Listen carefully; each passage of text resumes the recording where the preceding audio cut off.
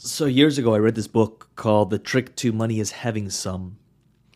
And I was going through it again because I liked going through old books and reading all the notes. And I noticed I wrote one thing down.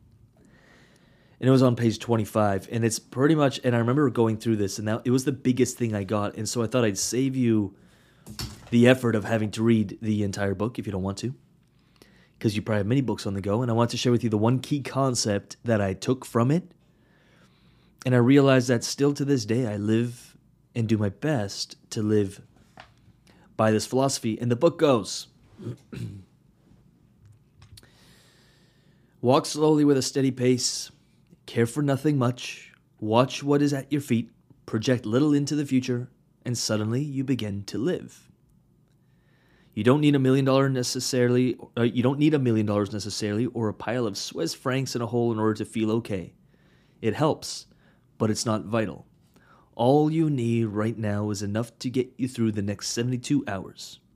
You don't need to ask, how will I survive when I get to 99? The universal law of abundance will say to you, you're bananas. You're only 18. What are you worried about?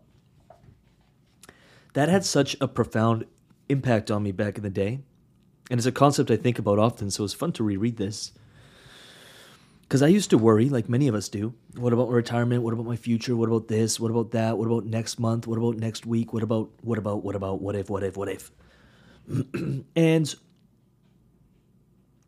I think even in the past, I would say there's like a time and place for it.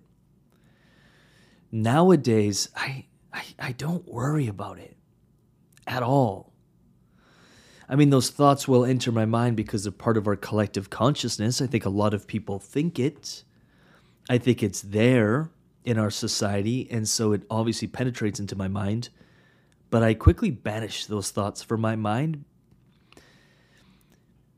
And I ask, am I okay for the next 72 hours? Am I okay for the next, 30 days?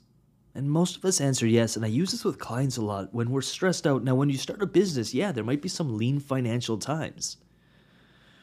In fact, even when you do have a business, even when the business is successful, you'll have times where it gets difficult. You'll have cash flow problems. I thought, when I'm doing $50,000 a month, it'll be easy. It's not. When I do $100,000 a month, all my money problems will be gone. They don't. Just the stakes get higher. And that was a realization. I mean, people told me that. I didn't know it until I experienced it. What I'm getting at is, even to this day, I'm like, can I breathe? Can I live? Can I sing? Can I create for the next 72 hours? Or is my life in danger? Now, if my life is in danger in the next 72 hours, I better do something about that. Like that's imminent if I don't want to lose, if I don't want to die. But it's never really the case. And we make our problems so much bigger, and then we want all these things. And even in the pursuit of money, and here's the trick that I discovered, is you can want the money so bad that you push it away.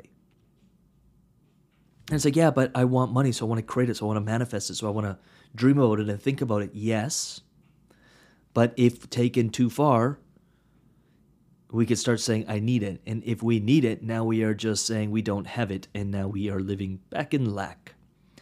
It's a very fine balance between wanting the girl, but being completely detached from the outcome. It's a very fine balance between wanting that guy, wanting that marriage, wanting that relationship, but being completely okay without it. And I'm going to tell you right now that money did not come to me or did not stick with me or quickly left me when I really badly needed it, when I wanted it so bad. And the more I detached from it and realized money is just energy, that's all it is. And he or she who creates the most energy, has the most energy, becomes a magnet for it. He or she who also creates the more value, which is energy, and exchanges the most value, which is an exchange of energy, will collect the most. It's a universal law. It's very simple. It's actually, a child can understand it intellectually. But when you actually feel it, like, whoa, when you know you're going to be okay, even when there's seasons where maybe the money's not coming like you wanted it to, you know you're going to be okay. There is so much power in that. it's such a huge element of what I teach, what I try to instill, and how I try to live, because it makes it easy. Like, it actually just makes it easy.